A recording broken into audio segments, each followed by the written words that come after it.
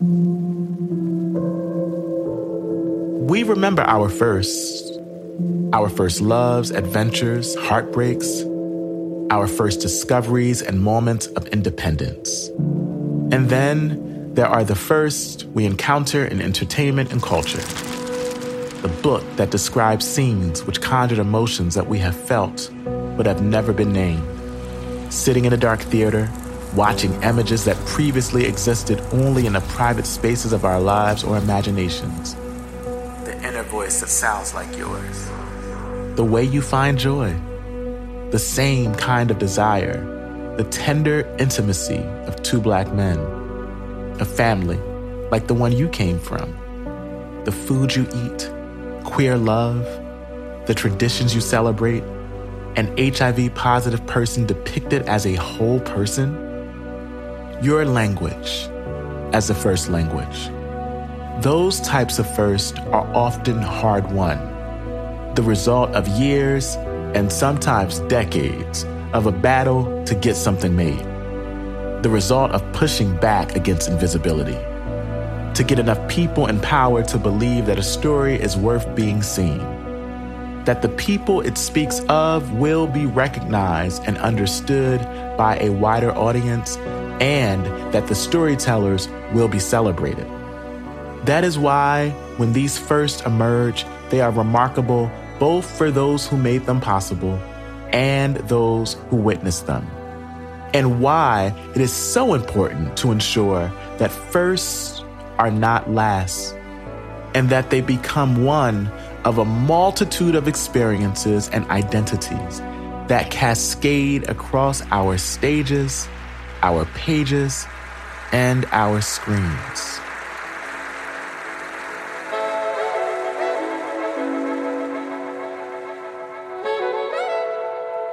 What's up, y'all? This is Darnell Moore, and this is Being Seen. An in-depth exploration of culture's role in resolving the tensions between how we are seen and how we see ourselves. Focused on the gay and queer Black male experience, the first season is a space to explore culture with leading artists, writers, activists, and entertainers. If we create nuanced and accurate cultural portrayals of identity and experience, we have an opportunity to reduce stigma and change perception, impacting everything from HIV to institutional inequity.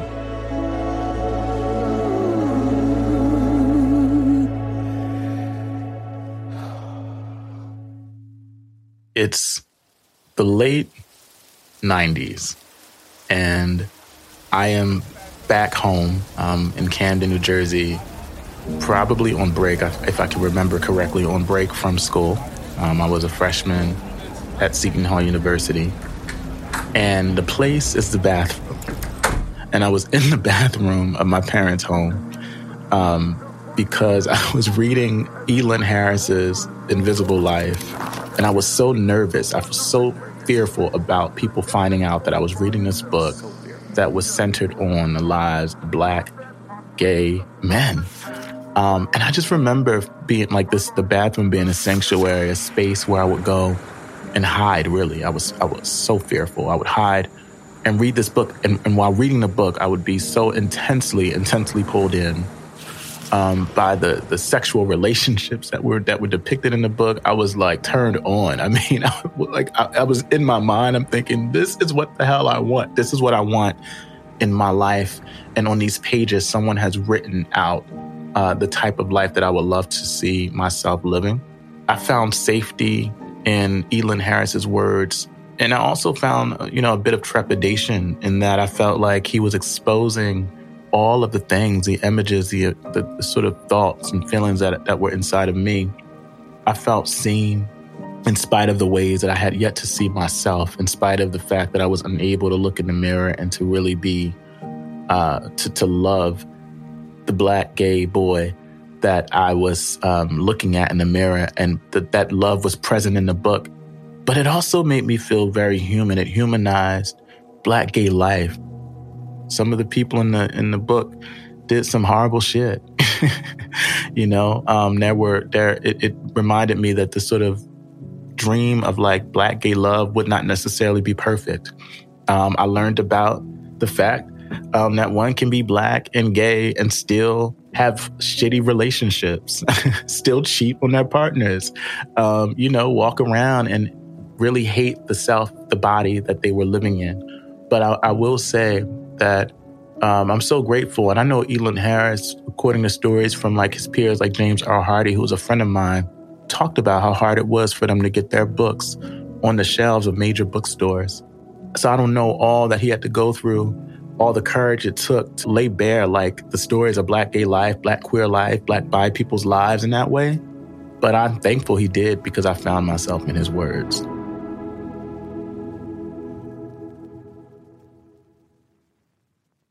So what is the story behind the story? What is that invisible struggle to get something made? And who are the people who fight it? Why are we still fighting to baptize our own spaces? Lee Daniels, Academy Award-nominated filmmaker, and Jordan Cooper, playwright of the critically acclaimed Ain't No Mo. Jordan, you're in the process of trying to bring Ain't No Mo to Broadway. You got several other projects that you're working on right now. Just what has that been like for you? And Lee, for you, you're also like, I'm so glad you referenced the Billie Holiday film, this United States versus Billie Holiday. I'm just interested in what motivated you to return with this story. And just big shout out to Lawrence, my Bristol in that show, my brother, Lawrence Washington. But start with you, Jordan. You bring in Ain't No Mo to Broadway. What's it been like? What are sort of the hurdles? What are you experiencing? And then I'll go to Lee. It's been challenging. It's been challenging to move it uptown, mainly because the play itself is so Black, and the audiences and the producers and the people who own the theaters are not. My goal for Broadway is like, I want it to look like Morehouse and Spelman Homecoming. Like, I want it to be that kind of takeover. And the problem is that we don't have a white central character. We don't have a white character at all. We don't, you know what I mean? So it's like there's nothing really for white people to really grab onto and be like, ooh, that's me. You know what I mean? I think it's just been difficult. And it's never because of the work itself. That's what's frustrating, is because it's never because of the work itself. It's always because of the politic, right? But we're getting closer and closer to getting there. And I was talking with Lee about this the other day. It was like, when I wrote it, I never even thought somebody would produce it, let alone it would go to Broadway. You know what I mean? Yeah. So it's like with each kind of place and each step that it takes, I just want it to be a baptism of the space. I want it to kind of shift. Like, even when you walked into Ain't No Mo off Broadway, like the first thing you heard was Back That Ass Up and the pre-show music. You know what I mean? It's like, I want it to be, because I've worked into so many theaters that were about me, that were Black shows and written by Black playwrights, Black queer playwrights, but yet I didn't feel like it was my space. There was no baptism of the space for me.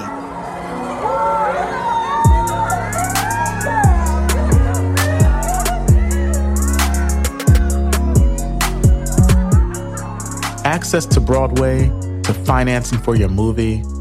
What is the significance of the no? Who preserves power and how? Wesley Morris, Pulitzer Prize-winning cultural critic for the New York Times. You know that the no is not just a no, it's a system. And it's a system to prevent firsts from ever happening, and it is definitely not intended to have a second. So you get through once, there's going to be another whole line of defensive tackles ready to try to take you out. The thing that makes firsts possible is the no. Understanding what the insecurities are with people not wanting to share power, not cede power, not give anything up really, although that's a conversation that we could have about like what needs to be just ceded. But just in terms of like creating some kind of equity for people within, if we're talking about filmmaking, obviously that extends into dozens of other areas of American life and culture.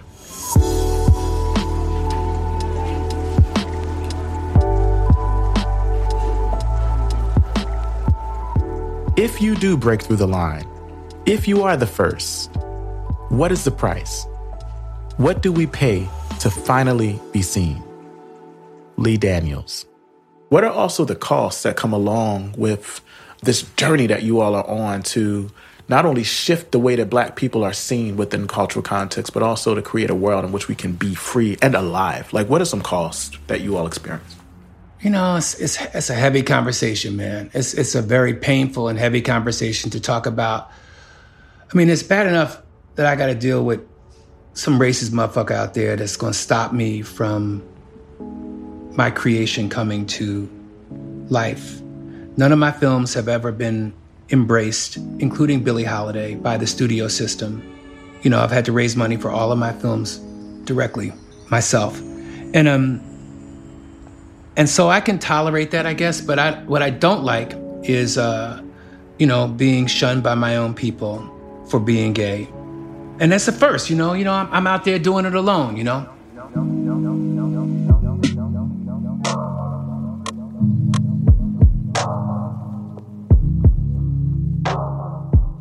Is there an antidote? How do we give voice to our most vulnerable selves? If we have to fight from without, dismantle systems, break lines, become first, seconds, thirds, how do we find love from within? Michael Jackson, the first Black playwright to win a Pulitzer Prize for drama for his acclaimed musical, A Strange Loop. So it starts this way. It goes, "No, Toya's husband hasn't been fucking on me, and I haven't been fucking on him. They're happily married, and that's not about to change anytime soon. And while there is not currently any semen in my stomach, yes, I'm still all off into the homosexualities. But all that really means is that on the rare occasions I do end up taking my clothes off in front of someone, it's usually for some raggedy-ass white man who gets to nut all over me, even though all I really want to be is with a Black man who rides for me as much as I ride for him. Especially when the anti-Black world we live in gets so strung out on this colorblind love is love bullshit, forgetting that love is love will never be true until Black love matters, and Black lust matters, and Black queers can finally stop using white men to flatter or elevate their fucking class status, and start buying into how sexy and liberating it could be just to be with each other." But sadly, those Black queers are as stuck social climbing as I'm stuck licking up whatever stale white crumbs I can get my hands on, which is why now is a great time to explain to you that every time you drunkenly ask me if I'm attracted to you because I'm a man and you're a man, I get infuriated not by how ignorant that question is, but how much it actually bothers me to know that I probably am too fat and too Black and too ugly and too feminine to be a nigga you even theoretically want to dick down if you were gay and not my blood. Which is just how starved for Black affirmation and affection I am, and why I don't feel one iota of Black boy joy, equality, whatever the fuck it is, anywhere in my body ever, which is nobody's fault but my own, for never asking for what it is that I need or being accountable for my own bullshit, I know, but just the same, worth saying out loud at least once. And that, in a nutshell, is my personal life.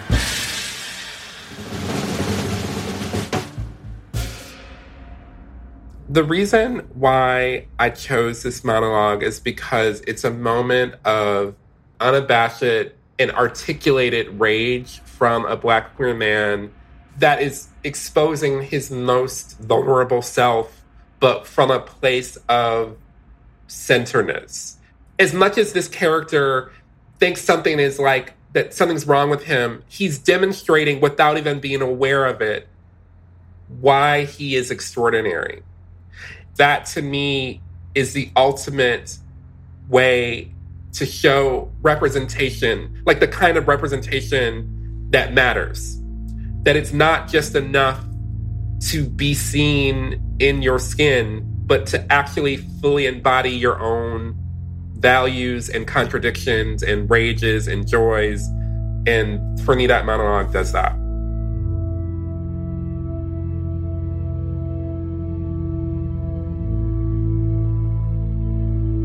Systems of oppression, prisons, education, healthcare, entertainment. How have the biases of the American entertainment industry shaped us? Where do we find the power to change it? Wesley Morris and Michael Jackson. Uptown ladies sing this song, doo-dah, doo-dah. Uptown ladies like oh, doo-dah. You had essentially for about 70 years, 80 years, white people defining what Black people were to American audiences, uncontested by actual Black people. That's a powerful thing. They had 80 years to define what and who we were. And there was nothing to love in those definitions. And they got there first. They were foundational. They created every stereotype of a Black person that we have today came out of the blackface minstrel period, starting in 1830s and continuing to this day, essentially. But that's 7 or 8 decades of just constant live entertainment built around and focused on the worst possible ideas of Black people. And not only that, but that, we should remain enslaved because it's better for the country, better for us, and the enslaved people liked being enslaved. It was their preference. So you just have this mechanism that is sort of designed to create an impression of who Black people were that's still with us, that we are still fighting against in these small psychic ways, in these large, somewhat legislative ways. We are still trying to keep laws from being repealed and to get things reinforced. The pressures of capitalism are always on us. And therefore, the pressures of racism are always on us. And the pressures of homophobia and transphobia and ableism and imperialism and all these systems are always on us. But we also have a choice about how we are going to navigate those systems. And for me, the choice that I made is that I'm a theater artist and I'm a writer. And in my writing, I have control over the narrative. And if I'm gonna go into storytelling that hopefully gets amplified in the theater or in television or film, I can put whatever is in there. And what's going to be in there is going to be the sort of questions around the tensions that I feel by those systems on my body. And when I put those things into the work and I get to tell those stories on a stage or on film or on screen, hopefully if I'm doing my work, the audience can feel the energy and the tension of that, and it can affect them, and it can empower them, and it can energize them to then go out into the streets and make the revolutions that they want to see. And that's why I think theater in particular is so powerful, because it's shared people coming into a space to feel the exchange of energy that then can change them, or it can spur them toward change. It's a process. It's not an overnight thing. But that was one of the things that I loved so much about A Strange Loop and doing it at Playwrights Horizons with Page 73 Productions, was that there were fat Black gay men in the audience, or just Black gay men in the audience, who would come up to me and basically say, your show was a mirror. And then there were little old white ladies from the Upper West Side who would come up to me and say, your show was a window for me. And that both of those people and groups could see the same story and absorb, the experience of a Black gay man realizing that nothing is wrong with him and sort of coming out of the valley. I find that to be a useful way of potentially bringing people together, which I think is needed in order to thwart the very systems of oppression that affect the character and the author.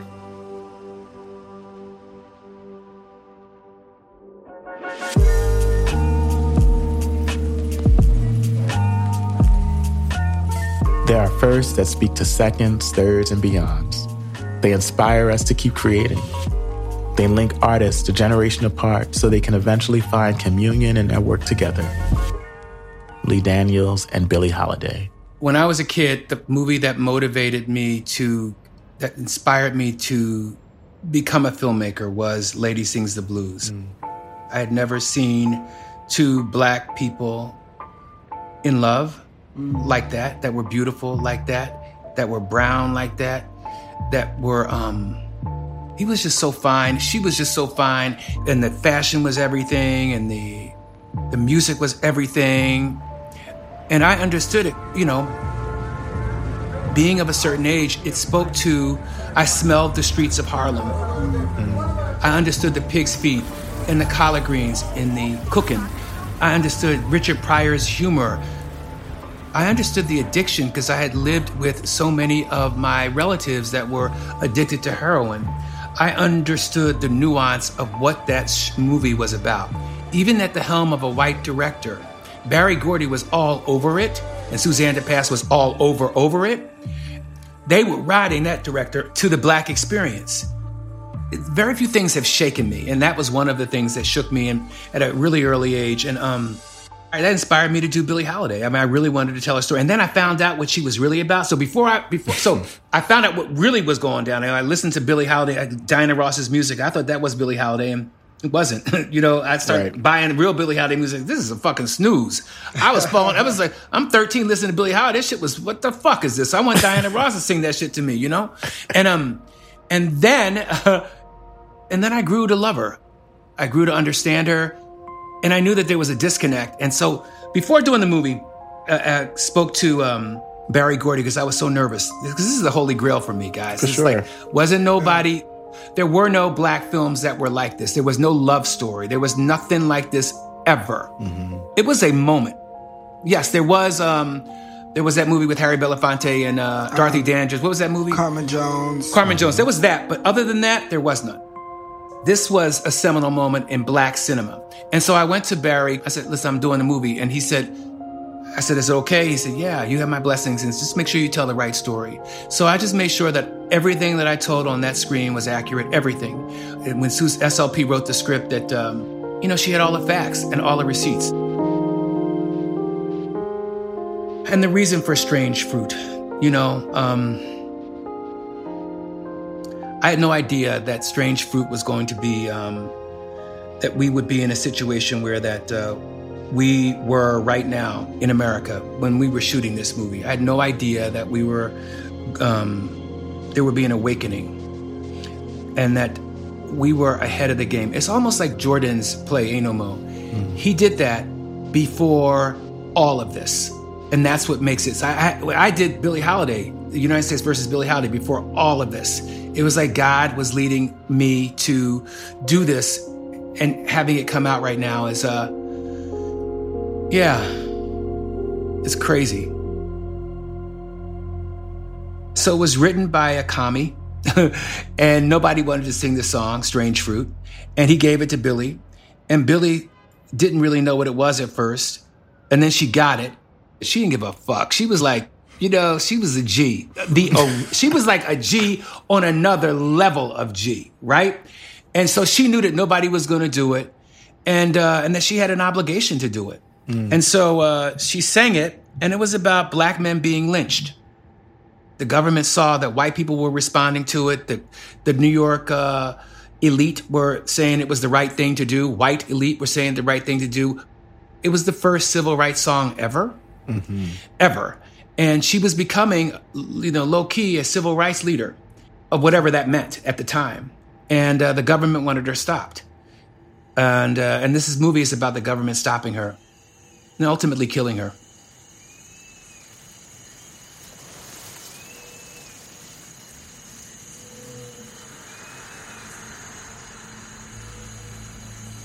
Southern trees bear a strange fruit. Blood on the leaves and blood at the root. Black bodies swinging in the southern breeze. Strange fruit hanging from the poplar trees.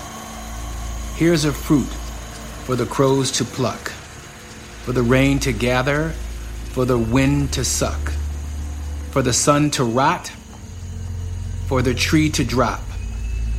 Here is a strange and bitter crop.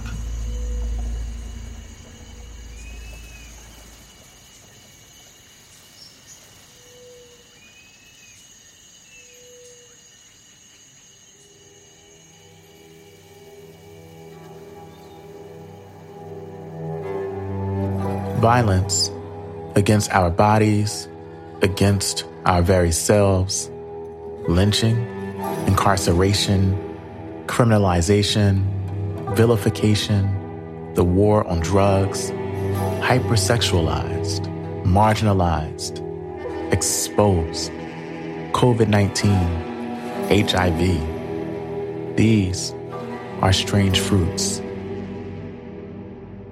Michael Jackson on his Strange Loop.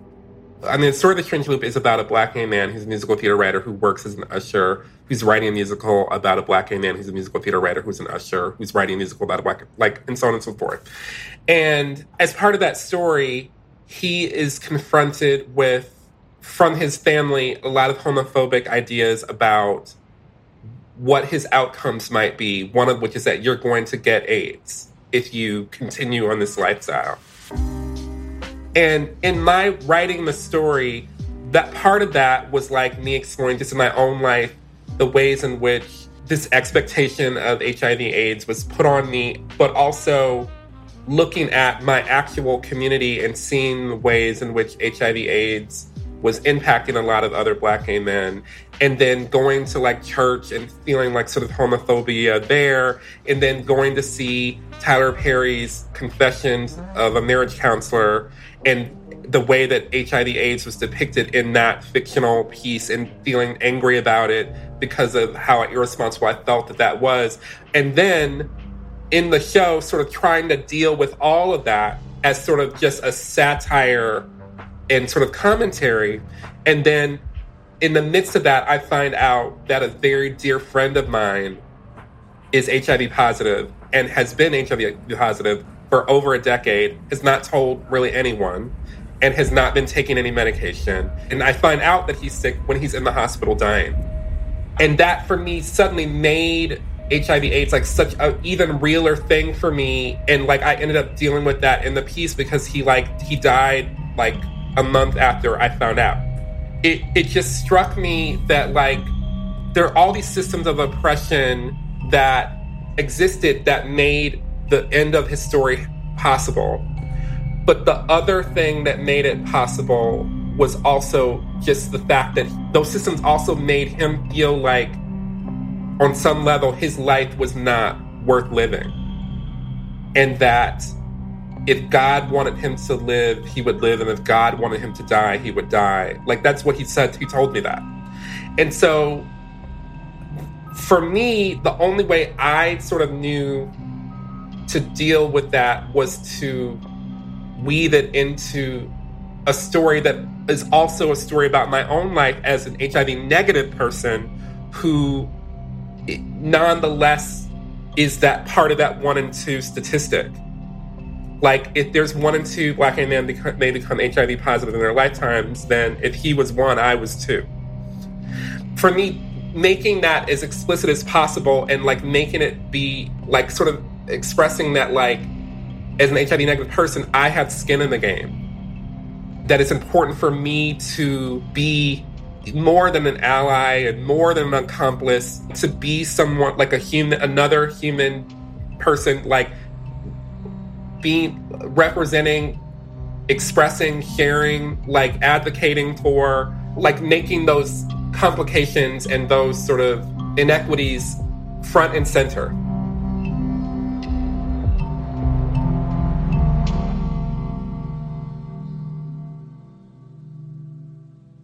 So why do we keep creating? What pushes us to fight for these stories and for ourselves? To be seen, to be recognized, to be defined in the ways that we choose. Lee Daniels and Jordan Cooper. I want to read a quote from Gordon Parks, who y'all know was, in 1968, was like the first black man to direct a major Hollywood film studio. And he said, "I picked up a camera because it was my choice of weapons against what I hated most about the universe: racism, intolerance, poverty." And I'm just interested, why do you both pick up the camera or the pen, and both? And Lee, we start with you. Why do you pick up the camera and pen? It's really difficult to pick up the camera or to pick up the pen. It's really difficult I want people to know that are like me, that they're not alone, you know? Like, if that makes any sense at all. Like, I pick it up so I don't, like, my world in my head is, people see my work and they go, "Oh my God, it's so great. I understand these people. I understand these worlds. I understand these situations," you know? But when I try to articulate them to people, to studios or to production companies, they say I'm a freak. It doesn't relate. I want people to know that there are storytellers that think like them. If that makes any sense at all. I don't know whether that makes sense. Jordan, does that make sense? Yeah, that makes total sense to me. Okay, so now your turn, Jordan. For me, I pick up the pen and the camera to ask questions and to challenge my own answers. I do it to heal myself, you know? I do it to heal myself too. Yeah.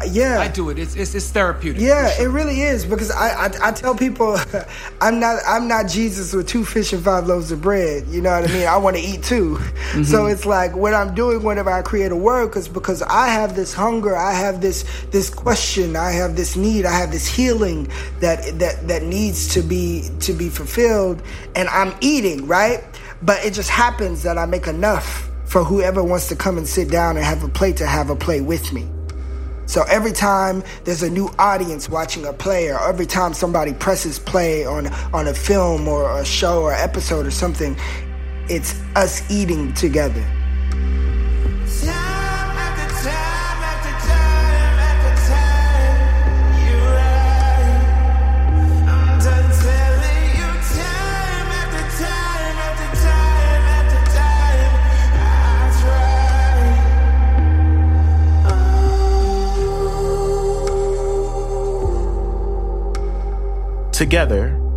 Together for those big screen front page sell out the show kind of first, where the audiences are many and what you have to say can, if even briefly, take center stage.